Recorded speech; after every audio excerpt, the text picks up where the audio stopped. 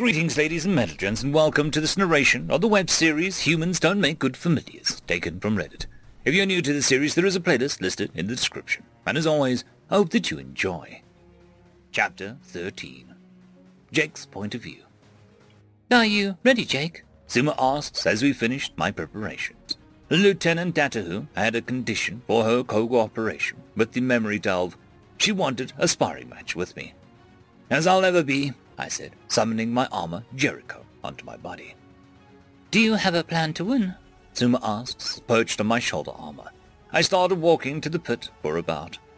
I'm not expecting to win. She's a professional with years of experience. I'm just a lucky idiot with a couple of pointy magic sticks, I said. That is true, she agreed. Maybe a bit too quickly, though. Then perhaps I should ask, do you have a plan to not be horribly maimed? I'm gonna put up Igus and summon Destiny, then activate the ruins. Hopefully that'll keep some distance between us. Igus is a shield I had made for me, and Destiny is my spear. Both were fitted with magic runes by an acquaintance of mine in exchange for letting her do experiments on me. Jake, do you remember that she is a ranged attacker, right? It is her specialty, Zuma pointed out. Yeah, but so am I. My weapons work well in case someone gets too close, but all of my attack spells work best at a distance. Jake, you cannot attack her with your attack spells. She would be obliterated. Zuma shouted. Don't worry, I won't use Railgun or Lightning Bolt. Besides, those take too long anyway. I was just going to use my fireballs and the runes of my weapons. Even still, it seems a bit too dangerous, she said, worried. Won't there be healers standing by? Yes, but healing magic has its limits. I'll be careful, I said. A few moments later, we arrived at the pit for my match. There were dozens of other Niema perched on poles and vines set up around the pit's dome. Members of every squad had come to watch. Even the captain and major had come. Zuma, as we got closer, Zuma flew over and perched with the other members of our team. "Now you nervous?" Odins asked. "A little," I said. "That's probably smart," Nine said, laughing. "Any last words?" Mal asked jokingly. "Very funny," I said, ducking under the bars of the dome and dropping into the pit. "Please try not to get hurt too badly, Jake," Zuma said. "Even you, Zuma," I thought. The lieutenant landed on the ground at the other end of the pit. In between us, Captain Gagalis, our team's leader, landed. "All right," the captain started. "The rules are as follows. No lethal spells, no purposefully maiming one another beyond healing capabilities, no using summoned creatures or familiars, no leaving the pit, and absolutely no hard feelings after you lose." When he said that last part, his eyes cut to me for a moment. I sighed. I knew I wasn't going to win, but did they have to keep reminding me? "Do you both consent to this bout?" "I do," Datahu said. "I do," I said. "Well then." The captain flew up and out of the ring quickly. "Begin!" The lieutenant started before I could summon Destiny, but I was already in my armor and had Igus, so I wasn't caught off guard. She launched the attacks with fire in rapid succession. Bang, bang. One after another hit Igus, but I barely felt it. I summoned Destiny and pointed the tip to her. I activated the runes, and a softball-sized bullet of air shot out at her. In an instant, she spread her wings and bolted straight up. The bullet just narrowly missed her tail feathers as it hit the ground behind her. As we started the fight, the cheers from the other squads began. "You got this, Viking!" "Get him, Lieutenant!" Fanning her wings again and turning on a dime, she dodged the second bullet I had fired. Trying to keep track of her in flight was like trying to watch a bumblebee fly around. My eyes almost couldn't keep up. She launched two more attacks from the front. Pang, chang! That first hit Igus, but the second connected with the armor on my shin. That one I felt, even through the metal. I could feel the force of the attack, like someone shoved my leg to the side. I managed to avoid losing my footing, and activated the rune on Igus. A wave of force exploded from the shield, knocking me back slightly with the recoil, but not too severely. I had plenty of time to practice and get used to it back at boot camp while training with the attack mages. The wave hit her and sent her flying to the other end of the ring, but it didn't seem like it had hurt her much. I dropped Destiny to the ground and shouted, "Fireball!" and sent a weakened version of my normal fireballs at her. It was much smaller because I used less mana, and it was more bright purple than normal as well. I thought that she would dodge it. I was wrong. Instead, she caught it with mana wrapped and did a barrel roll, and the fireball changed directions mid-fight and was flung back at me. I dropped Aigis to my side to cast the spell, and couldn't react fast enough to put it back up. My spell hit me square in the chest plate, knocking the wind out of me. At the time, I was surprised, but thinking back on it, I was grateful that the attack didn't hit her. Even holding back, I still put way too much power into the attack. It might have really hurt her. "Vines!" she shouted, casting her first verbal spell of the match. Instantly, the vines that were scattered randomly around the pit started wrapping themselves around my arms and legs. I activated the runes on my armor, not bothering to think specifically about which ones, and simply activated them all. I knew I had one rune for times like this, but didn't even have enough time to remember what it was. I felt several things happen all at once. My chest stopped hurting as the healing rune activated. I stopped breathing so heavily as the stamina rune kicked in, and a massive blast of air shot out from every inch of my armor, forcing the vines off of me. Splinters and chunks of vines shot across the arena, and I quickly stood back up and summoned Aigis while the lieutenant was distracted with that. It didn't take her long to adapt, though. She dropped to the ground and put up a wall of vines to protect her. I summoned Mori, my sword, and activated its rune. A slash of air whipped towards the wall, leaving a gash and not doing anything to draw her out. I thought about using a spell to create some kind of trap around the wall and her, but wasn't able to because several vines had started wrapping themselves around my legs again. I was about to activate the runes again, but the vine suddenly went taut and I was pulled off my feet. I hit the ground and was dragged for several seconds before I tried activating the runes. This time, nothing happened. Well, I still got the healing and the stamina boost, but there was no explosion. I dropped Mori and Aigis when I was toppled, so I resummoned them and cut the vines with Mori. I stood up quickly and cast a spell that engulfed the wall of vines that had been protecting the lieutenant. I thought I had managed a miracle and won, until I was hit in the back 5 times and had my organs rattled. Ka-clang, ka-clang, clang. I fell to the ground, and the lieutenant landed next gracefully to my battered body. It felt like one of the scenes in an anime where somebody gets rocked hard and cough up a liter of blood. Ugh! I moaned painfully. She definitely broke one of my ribs with that last one. "Winner, Lieutenant Datahu," the captain announced. Yep, that's about right, I thought. "Good job, Sentinel, and thank you for the bout. I will be sure to put in your memory delving request," she said. "No problem. Thanks," was all I was able to strain out. She flew away, and I activated my armor's healing rune. End of chapter. Chapter 14. Jake's point of view. "Winner, Lieutenant Datahu," the captain announced. The crowd started cheering and shouting praise at the lieutenant, while I laid in the dirt floor at the pit. Yep, that's about right, I thought. "Good job, Sentinel, and thank you for the bout. I will be sure to put in your memory diving request," she said. "No problem, thanks," was all I was able to strain out. She flew away, and I activated my armor's heating rune. Suma landed beside me after a few seconds, and I finally managed to gather enough strength to sit on my knees instead of laying down. "Well," she said sympathetically, "at least you didn't die." I was pretty sure that she was teasing me, but it felt kind of touch and go at times during the fight. "Yeah, and she agreed to put in the request, so, that's good," I said, checking my rib. They had healed, so I stood. Ro and Odin flew down and landed beside Suma. "I lost 2 Gremlin seeds on that fight, Jake," Ro said as he shook his head sadly. I don't think he was really that worried about it, though. "I made 2, Odin added, laughing. "Your confidence in me is overwhelming," I said sarcastically.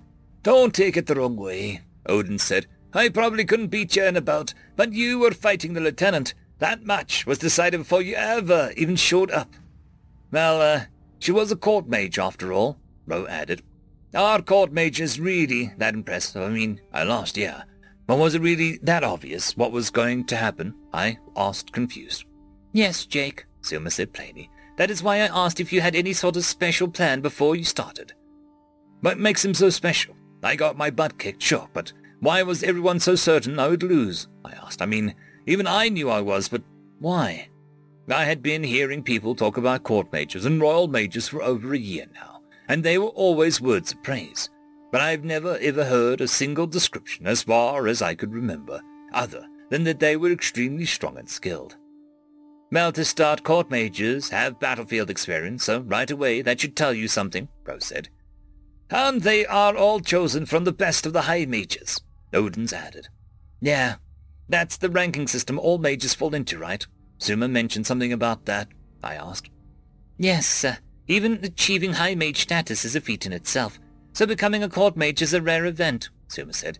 As you know, I am a medium class. I think most people here are, although I heard there are 1 or 2 high-class mages in the second squad, Odin said. What does someone have to do to go up in rank? I asked. Perform well on the battlefield. That is the main qualifying factor, Suma said. But there are a set of trials as well. I do not know what they are, however. I heard you had to slay a lesser dragon single-handedly, Rose said. No one knows, though. It's a very well-kept secret, Odin said. No one knows much about the court mages, and rumors are all most people have to go on, huh? I guess that explains why people are so quick to pretty much mythologize them, I thought. Well, all that aside, you did well in your match, Jake, Suma complimented. They all talked a bit more about stories they'd heard about court mages, and they told me a legend of some of the famous court mages who fought the Vikings. After that, Mo and Odin's left, and Suma sent me home for the day. Good thing, too. After all that healing, I was exhausted. I plopped down on my bed and texted my mum that I was home safe, then went to sleep. There wasn't anything left to do now, except wait to see if we got approved for the memory delve. Honestly, things have been going fairly smoothly for the past few days. I should have known something was going to happen. Familiar Zachariah, you have been brought before the Royal Council to explain the events of your actions that occurred during the Battle of Dragon's Fall Bay. End of chapter. Chapter 15. Zachariah's point of view. Familiar Zachariah, you have been brought before the Royal Council to explain the events and your actions that occurred during the Battle of Dragon's Fall Bay. And here I was thinking that I was here just because you lot missed me so much, I said. Yeah, as impudent as ever, I see. Himpak, one of the generals of the Royal Army, spat. He was a disciplined and annoying little bird. Actually, I think I may be getting better at it. It must be all the practice, I replied. Enough bickering. We have more important matters to deal with within your tiresome back and forth, one of the council members interrupted. Indeed, General, we need to get back to punishing this man who won the battle, I said. Your actions are no laughing matter, familiar Zachariah. You have committed several heinous acts and used the magic we ordered you to never use again, another of the council members shouted. If I hadn't, then you would have lost the battle, and the lives of every soldier present. My actions were not only necessary, they were justified, I said. So you admit that using the forbidden magic then? General Himpak asked. I did, but as I said, it was necessary. We will be the judges of that, the council member who had shouted earlier scoffed. Familiar Zachariah, we want you to start with the events that led up to the battle, and then explain how you came to the conclusion that your actions were justified. The head of the council, Bardic Sopra, said calmly. He was a reserved man who very rarely showed his feelings or spoke without thinking. We had met on several occasions, usually during trials such as this one. For me, it started when I was ordered to Dragon's Fall Bay to reinforce the defenses against the invasion. Perhaps start a little closer to the actual events in question, General Himpak said, sounding a bit irritated. Fine. I'd received word that the battle had begun and that the front needed reinforcements. Amboss and I decided to volunteer to assist. And where is Sir Amboss today? I expected him to be here with you, Bardic Sopra asked. He had personal matters that needed attending, so he was unable to join us at this time, I explained. I see. Well, his presence is not necessarily needed in this meeting, but it is not a matter that bears worry. Please continue. The enemy had flown from their ships to the shore and were beating down our fortifications. Amboss and I decided that the best course of action was to attack the ships themselves. They were striking and retreating to the safety of their ships to rest and recuperate. So we reasoned that destroying their ships would force them to land on shore, where our defenses were strongest and could deal with them better, I said. A wise strategy. How did that play out? It went well at first, but they broke our lines a few hours later. So in the end, all it did was buy us time. How exactly did you defeat 37 transport ships? Each has enough supplies to transport over 1,000 Niema. They are effectively floating fortresses, one of the council members asked. We deemed it was impossible to attack them from above or behind, so we didn't. Amboss cast a spell that allowed us to travel under the water while I sank their ships with a rot spell. And that was when you used your death magic? Sopra asked. That is correct. And was that the only time in the battle that you used it? No. I also used it later in the battle. Please, tell us about that instance. I took a deep breath and began. 4 hours after casting the spell, all the ships had finally sunk, and the soldiers who were still residing on them had landed on the shore. My plan was going as expected, and the defenses were dealing with them accordingly. However, some of the soldiers were apparently able to overcome the defenses and capture a strategic point. This allowed them to push back and start gaining ground. As I spoke, I noticed several of the council members were whispering amongst themselves, clearly unhappy about something. One of them flew over to the head of the council, Bardic Sopra, and whispered something to him. He simply nodded, apologized for the interruption, and asked me to continue. A tactical retreat was ordered from the front to regroup and reorganize. Myself, Amboss, and around 100 other soldiers stayed behind to cover the retreat. And that was when you used your death magic again? One of the council members asked. Yes. Why? As the battle raged, the 100 slowly started to dwindle. Soon there was only 70, then 50. By the time I realized what was happening, only 25 of us remained. We needed reinforcements, but I knew we were not going to get any. So I cast a spell that brought the survivors time to fall back. This spell, it was a famine type, correct? Bardic Sopra asked. Yes. What was its effects? It caused approaching soldiers to become weak with hunger. Once they crossed the threshold I had designated during the spell's casting, it would take effect. That spell saved the lives of the remaining 25. So you did use the lethal form of forbidden magic? The council member who shouted earlier shouted again, as if he had caught me in some kind of trap. No, the spell itself was not lethal, I denied. Then the soldiers who were affected by the spell lived? Sopra asked. No, most of them died, I said. Can you explain the contradiction? He asked, confused. The spell itself wasn't what killed them. It was most likely the fall. Fall? Well, most of them were flying when they crossed the threshold. The ones that were atop their familiars may have survived, but they would have fallen off their familiars when the weakness took hold. I speak from experience. Being trampled by a familiar is not something one has a great chance of surviving, I explained. The council members all started grumbling to themselves again, looking quite upset. He admits it. He used a forbidden magic and used it in a way that we specifically instructed him not to. I followed your instructions to the letter. I did not cast any spell that took the lives of Niema in any way considered vile, I declared. You just admitted to killing those Niema with... The council member yelled, but was cut off by Bardic Sopra. Enough, Zachariah. The council needs to consider what you have told us.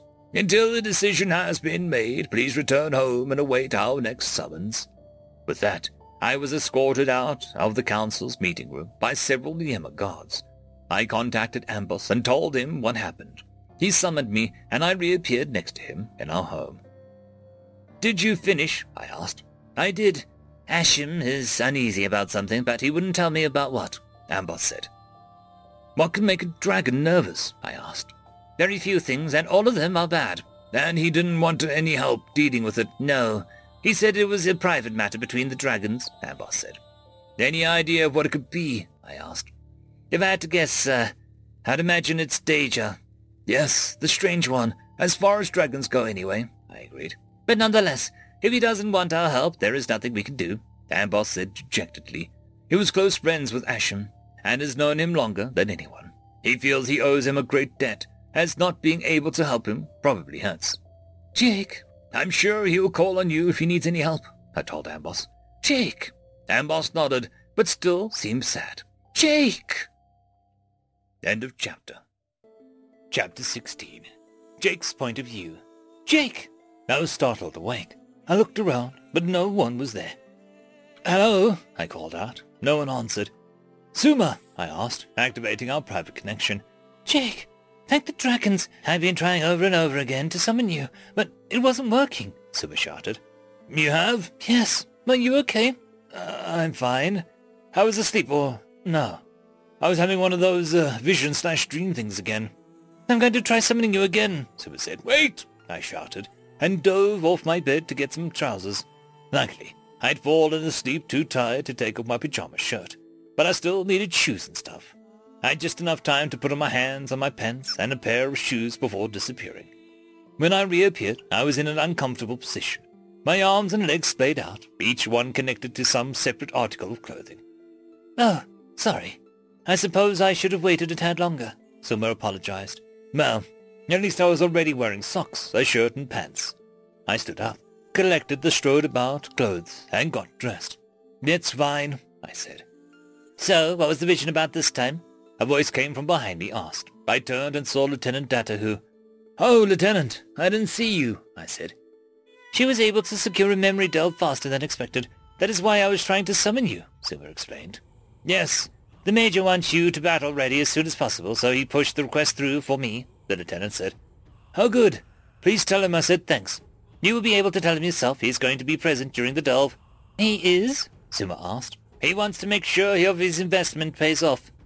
That's a nice way of putting it, I thought to myself. I may not be the smartest guy around, but even I knew that why he wanted to come. "So, who will be performing the delve? Is it one of the base's staff members?" Suma asked. "No, actually. I was told I was going to be one of the major advisors who specializes in memory magic." "What about everything you said about proper procedures and following protocol when we first asked you?" I asked. "The privilege of the highest is that they can glide the farthest," the Lieutenant said. Suma's feathers ruffled a bit, and her sparkle dimmed for a second. I guess she wasn't happy to hear that for some reason. "What's wrong?" I asked her over our private connection. "I dislike the idea of one of the Major's closest allies going through your memories," she said, worried. "Why?" "I'm concerned about what else they will be looking for while they are inside our minds."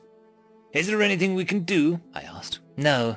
One way or another, someone will have to perform the delve, and they will most likely report what they find to the Major for him to do with as he pleases. I dislike the reality of the situation, but we need the delve, so there is nothing we can do." Suma sounded dejected, but didn't suggest calling off the delve. I can't say I'm in love with the idea of someone poking around inside my head, but I'm also getting kind of tired of hallucinating someone else's knife. "As am I," she replied. "Do you two have the ability to communicate without speaking aloud?" Lieutenant Datu asked, snapping us out of our private conversation. Yeah?" "Should I be insulted or impressed?" she asked. "We were discussing the thought about the delve being performed by one of the Major's advisors," Suma explained. "Well, I get the feeling that you'll not have much luck trying to find someone else to do it," the Lieutenant said. "Meaning he wants inside my head and he'll throw his weight around to make sure it happens," I said. "I see. You're probably right. The Major is a good man, but he did not reach such a high perch by letting opportunities fly past him," the Lieutenant said. The conversation probably would have continued, but the sounds of flapping stopped us. Seconds later, the Major and 3 others landed on vines nearby. The setup for the delve was the same as it was back when I was interviewed after killing the Vyram last year. 1 Niema to cast the delving spell, 1 to ask questions, and 1 to monitor my well-being. They were only doing me at the moment, instead of doing both Suma and me at the same time. I guess they only had one of those memory seekers available. "Sentinel, please lay down," the Major said as a bed of vines formed about knee-height. "Am I going to be put to sleep?" "They didn't do that last time," I said, lying down. "No, but it'll be easier for us this way, and less dangerous." "Less dangerous?" "Well, if you do lose consciousness, you could fall. Also, this situation is rather unique. Memory delves have never been used in this way before," he said.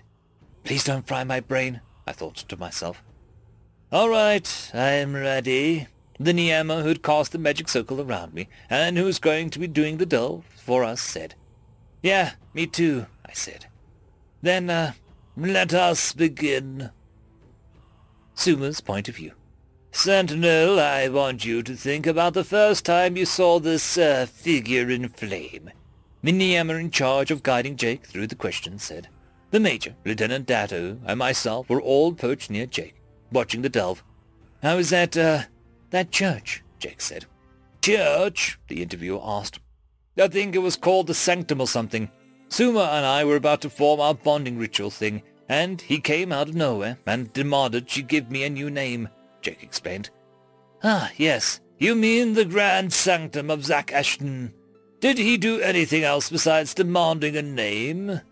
"No. After that he left," Jake said. The interviewer looked over to the other two Niema. They each nodded, and he continued the questions. "And when was your next encounter?" "A month or two later, I think. He was able to catch me in between being summoned." "Can you explain what you mean?" "Suma summoned me so that we could name my weapons, but he interrupted it and pulled me somewhere," Jake said. "Where? Do you know?" "It felt like a dream. I was floating in a void, and there was this light. I went to it, and it was him." "What did he do this time?" the interviewer asked. "He, threatened me, and told me that we were friends. He really didn't make any sense that time, or any time." "I don't know one mage in the modern era capable of interrupting a summoning," the major whispered to the lieutenant. "That is probably because none exist anymore, and haven't in several hundred years," she answered. "Did you see the being again after that?" the interviewer asked Jake, not minding the major and lieutenant's conversation. "Yes." "When?" "He interrupted the summons again, but going the other way this time. Sumo was sending me back home. We'd been exploring a cave during a training exercise for a training camp. It was too small for me, so she sent me back." "And what did he do this time?" "He said, I was standing on his head." "Do you know what he meant?" "We never figured it out," Jake said. The major looked nervous and interrupted the delve with a question of his own. "What exactly did he say?"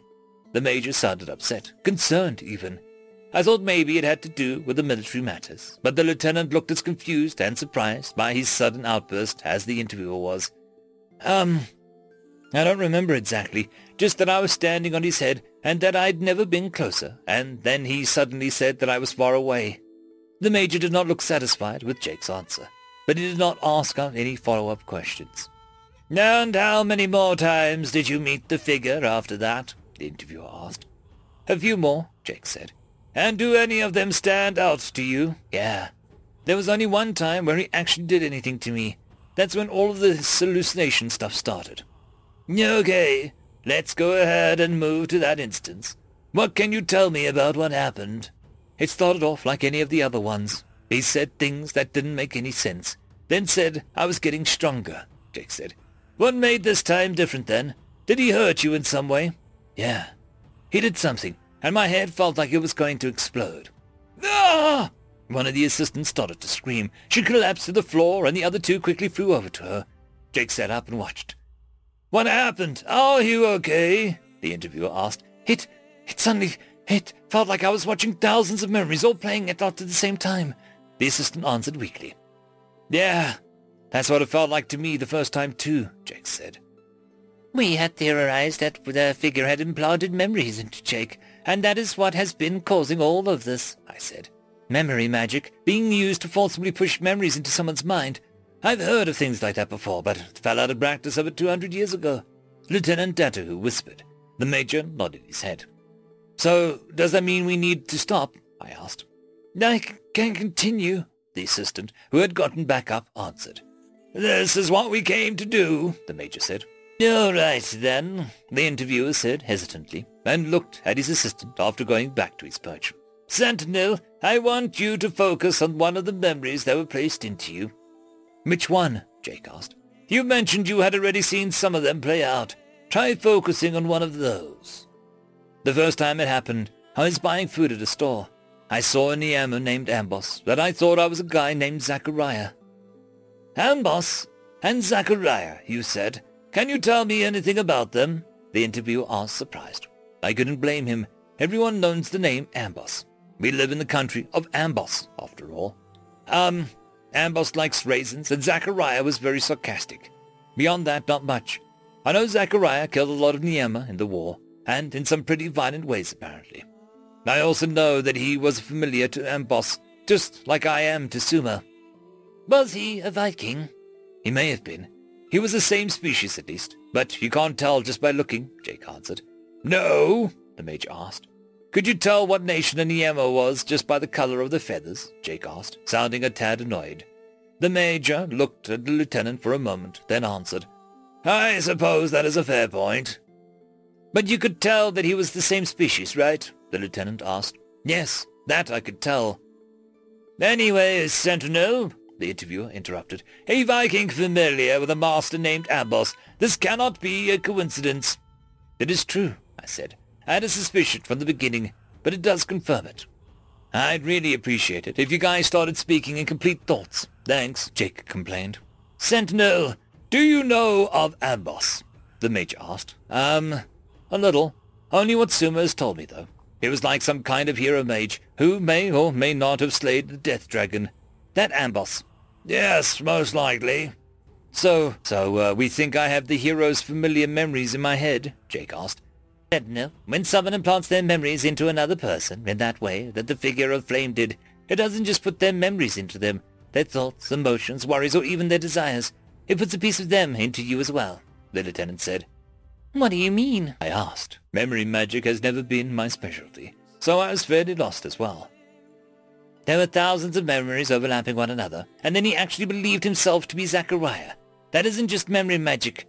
That is more like soul magic, the assistant said. Sentinel, I think that figure of flame put a piece of himself into you, the interviewer said. But there was Zachariah's memories, Jake said, still confused. The lieutenant nodded her head. Yes, which probably means that the figure was Zachariah himself. End of chapter. Lieutenant Datahu's point of view. An unwelcome revelation. That's how I would describe it. Not just for Suma and her familiar, Sentinel, but for the kingdom of Ambos as a whole. Zachariah, an actual Viking, and the familiar of the mage who founded our country, still lives. Not only that, though, he has somehow transcended his mortality and gained unknown powers that allow him to cast spells that have been unavailable to him.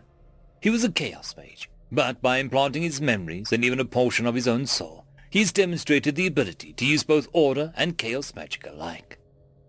What is your assessment, Datahu? The Major asked. We were perched in his private quarters, talking about Sentinel and the newly revealed Zachariah. It was night, so we had a fire spell active to see. It didn't illuminate the whole room, but we could see each other well enough. An added bonus was that the fire kept the night's cold air at bay as well.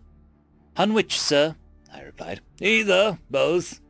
Regarding this, Zachariah, I don't know enough yet. From what I do know, I would say it doesn't make sense. Agreed. How can someone use both order and chaos magic? It should be impossible.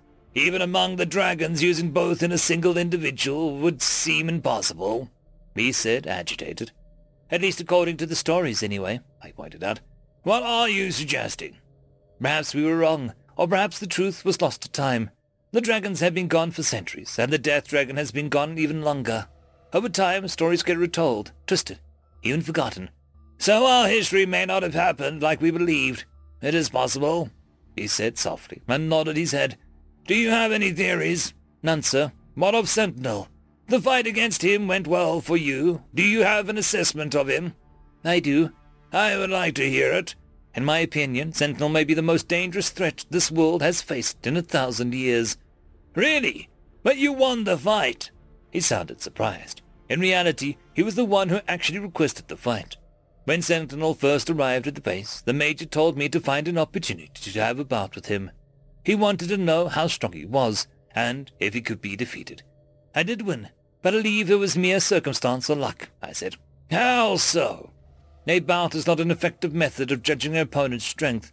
Sentinel was bound by several rules and regulations that prevented him from utilizing his most dangerous spells. As were you, the Major pointed out. Yes.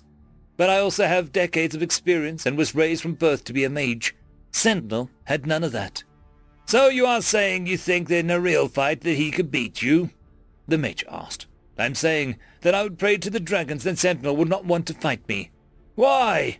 Because I would never even see him. Are you referring to the events of the entrance exam? During the exam, Sentinel had used a spell he had only seen once, and with such force that it nearly killed everyone present, despite it being a long-range spell, which we are typically weaker. I am. But not only that, during our fight, Sentinel launched several attacks at me, one of which was a purple ball of flames. Yes, I saw that. It was, well, it was harrowing, like watching a bad dream suddenly become reality, or a monster in a child's tale take from in front of me. That was one of the most powerful attacks that it has ever been directed at me. It took everything I had to redirect it. After that, flying caused me incredible pain. I tore several muscles in my wings, and was forced to fight from the ground until I was able to cast a healing spell, I explained. Was it truly that strong? I'm fully convinced that if it had connected with me, I would have died. The same is true for all the Sentinels' attacks during our bouts. Even an attack generated by a simple rune knocked me out of the air as if it was nothing. For him, it was a simple bout, but I was fighting to stay alive. I'll be sure to have a talk with Sentinel. He was supposed to be holding back during the bout, the Major said, standing a bit upset. He was holding back, sir. The spells he used were all scaled-down versions of spells I've seen him use several times during training, and according to reports from several of his squad members from his tenure at boot camp, he has produced spells even larger than the ones he has displayed here. So you believe that you would lose to his overwhelming strength? I do. But if it were an up-close fight, I believe I would stand a chance. However, as previously stated, I doubt that I would get the other opportunity. His long-ranged attacks, the Major said. His specialty, I said, but not his only attribute. His chaos magic, the Major said, with his concern showing clearly. And his physical strength. I landed several solid attacks to his back, and held back, of course, but even with that, I would have still expected to have seen more damage. Those metal garments of his are truly formidable, and I can only imagine how much they weigh, yet he's able to move around surprisingly quickly while wearing them, I said. I'd heard that he was quite slow, the Major said. His traveling speed is atrocious, but his combat movement speed is a bit faster.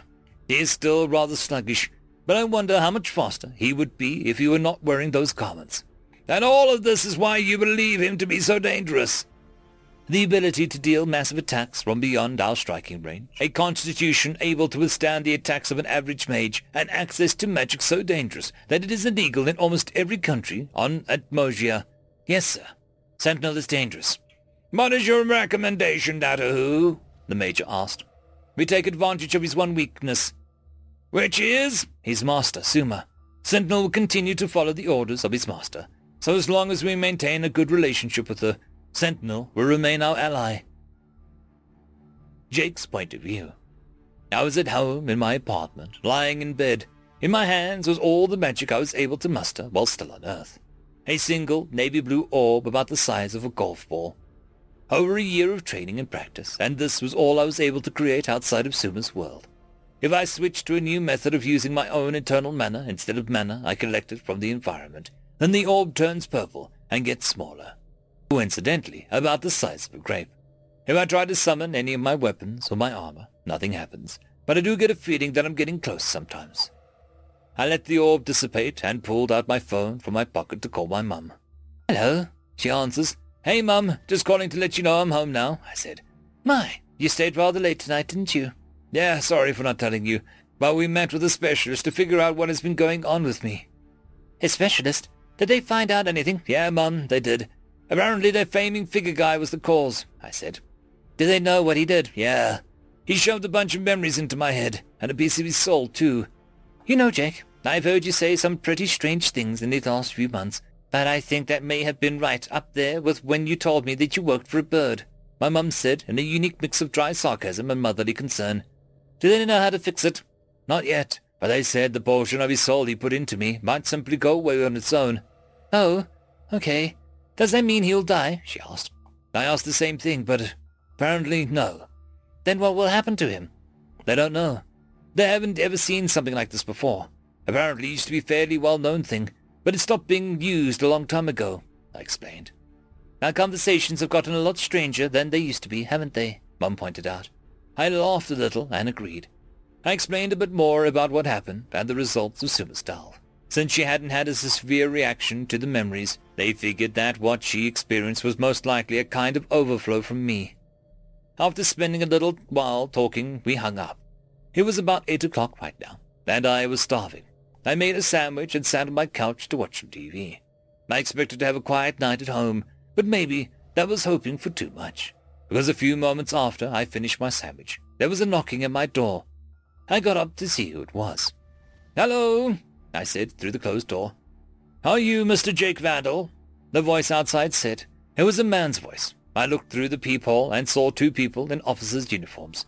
"We are with the HMRC, Her Majesty's Revenue and Customs. We need to have a word with you, sir." End of chapter. Chapter 18. Jake's Point of View. I was sitting at the cold metal table in an interrogation room. In front of me were two officers. One was from the HMRC, and the other was a police officer from my city. Apparently, they wanted to talk with me about some abnormalities in my personal banking account. I can't say I blamed them. If I was a banker and over £100,000 suddenly appeared in a person's account out of the blue, I'd notice and call the HMRC too. "So, where did you get the money?" the HMRC officer, his name was Detective Harwood, asked. "If this is about my taxes, I was pretty sure I filed them correctly.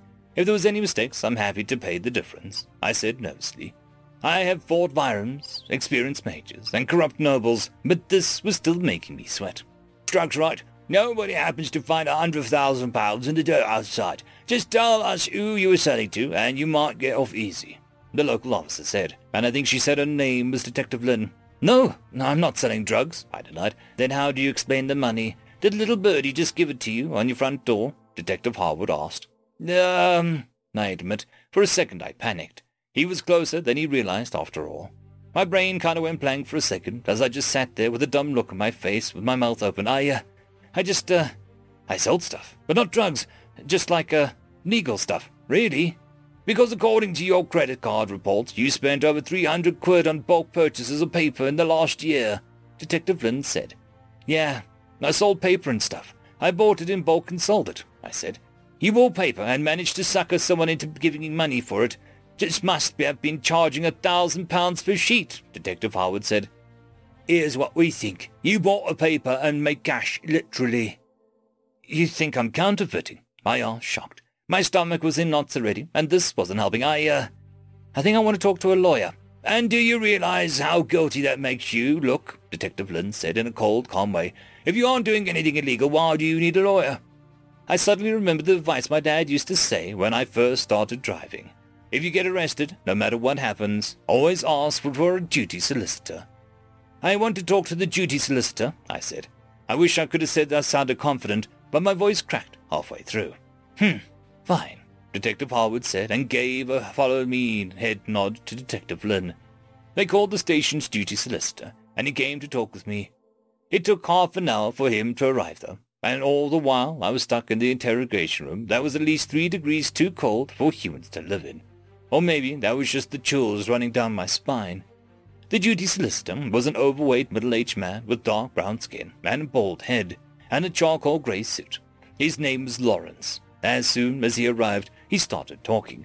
He went over all my rights, asked if I needed to call anyone, and asked if I had a personal lawyer I needed or wanted to call. I called my mum and let her know what was happening and to call our lawyer. Then I had a long conversation with the duty solicitor. "Everything we say to each other is just between us. Nothing gets reported to the police," he said. "I didn't do anything," I said. "Okay, that's good. Can you explain to me what happened then?" Lawrence asked. "I can't. I'm not going to lie to you. That's not the great response. I really didn't commit any crimes, at least. I don't think I did." "So why can't you explain?" "'Cause, I get put into a mental institution. Also, no one would believe me," I said, sighing. "Do you think you should be put into a mental institution?" Lawrence asked. "No," I said, after thinking about it for a second. He didn't look convinced, but moved on anyway. "If it isn't illegal, why did the police think you committed a crime?" he asked. Lawrence interlocked his fingers and placed his elbows forward on the table. His hands and arms were now making a triangle in front of his body. "Because it looks illegal to an outside observer. I'm going to give you some professional legal advice, don't say that, whether it be in a court or to any of these officers. Yeah. So let me hear some context to what is going on. I know you can't explain in detail, but what about it generally?" "Generally?" I thought for a moment. "Yeah, I can do that. Basically, my friend Sumer and I started selling things to rich people and charging a lot of money for it." "Well, that certainly is not illegal. Why paper?" Lawrence asked. "Because they wanted it. I really don't have any better reason than that." "Okay. I should also note I stopped doing these things a few months ago. I had to move, so I lost everyone who wanted to buy from me. And what crime are they accusing you of exactly? None of this sounds like enough reason to suspect you're breaking the law, he asked. They think I'm counterfeiting money, because you bought and sold paper. I should probably say that I made over £100,000 doing this, I admitted. Okay, things are starting to make sense now. Lawrence leant back, taking his elbows off the table and dropping his hands to his sides. Do you have any proof that you made the money legally? I doubted. There was no paper trail, no receipts, and I was paid entirely in gold coins. As soon as I said the last part, I quickly added with a, but I can explain why. Lawrence looked at me for a second, probably questioning his life choices, and wondering how he got to this point. I felt his pain. I don't, gold coins? He asked. Yes. I still have some in my apartment, actually. All right. Do you happen to have a therapist? He asked. Ah, great. He thinks I'm crazy, I thought, but answered him anyway. I do. Great. I'd like to get her number, so if you could, as well as the emergency contact if you have one. I think he had his fill of me and wanted someone he thought was sane. I decided to go along with it, hoping that maybe Dr. Maxwell could convince him that I was sane at least. I gave him her number and my mum's number as well. After that, he left the room to make the calls. About 10 minutes later, Lawrence came back in. She says that you are mentally stable, but that you occasionally have hallucinations. I told her about everything in my last appointment. She knew everything already after that. Your mother is on her way with your family, Miss Lawyer. My legal advice to you, Mr. Vandal, is to do whatever your lawyer tells you to do, and to not answer any questions he doesn't talk to you about first. You may have an insanity defense, but your therapist claims that you're of sound mind. Personally, I'd switch therapists. That one doesn't seem to be very good. I can see why you'd think that, I said flatly, with my head in my hands. After that, Lawrence left. It only took an hour for my mum and Robert, our family lawyer, to arrive, as well as Dr. Maxwell, and put her on speaker. I had explained the situation to her before Robert arrived, so she knew to play along. After talking, we came up with a moderate plan of action. Basically, tell the truth, let Robert do the talking, and only speak when spoken to. After we came up with that plan, the officers came back, and they resumed the interrogation. Can you explain how you acquired the money in question? Detective Lynn asked. Legally through buying and selling merchandise to customers, I said. Robert had prepared me for a few of the questions they might ask, and said I should follow a basic script even if they didn't ask those questions exactly. According to our records, you have been unemployed for almost a year and a half now, Detective Harwood pointed out. That is correct, I said, and looked over at Robert, who nodded slightly at me, letting me know I was still on script. So how can you explain the money? Harwood asked. You'll find that my clients reported all of his profits from those transactions on his tax reports, Robert interrupted. We weren't suggesting that Mr. Vandal was hiding his taxes, but rather the means by which the money itself was gained is being called into question, Detective Lynn said. I assure you, all of the money my client has was acquired legally. Absolutely, I stated. Right. And Mr. Vandal, can you tell us again how you were able to sell paper for over £100,000? Detective Harwood asked. 100,000? Robert asked, shocked. Oh, I'm sorry, I forgot to mention that, yeah, I apologized. Well, the price of merchandise is meaningless. The point is that it was all acquired legally, Robert said, stumbling over the first few words. Can you prove that? Detective Lynn asked. Can you prove that it wasn't? Robert asked. Detective Lynn and Harwood glanced at each other for a moment, then back at us. You have to admit it is ridiculous. My client does not have to admit anything. You have been accusing him of illegal actions without enough evidence, and he does not need to take such an affront. He came to this interview willingly and without any warrants, thus he is free to leave. Let's go, Jake. Robert started to stand up, but he was an older fella, so it wasn't a quick endeavor.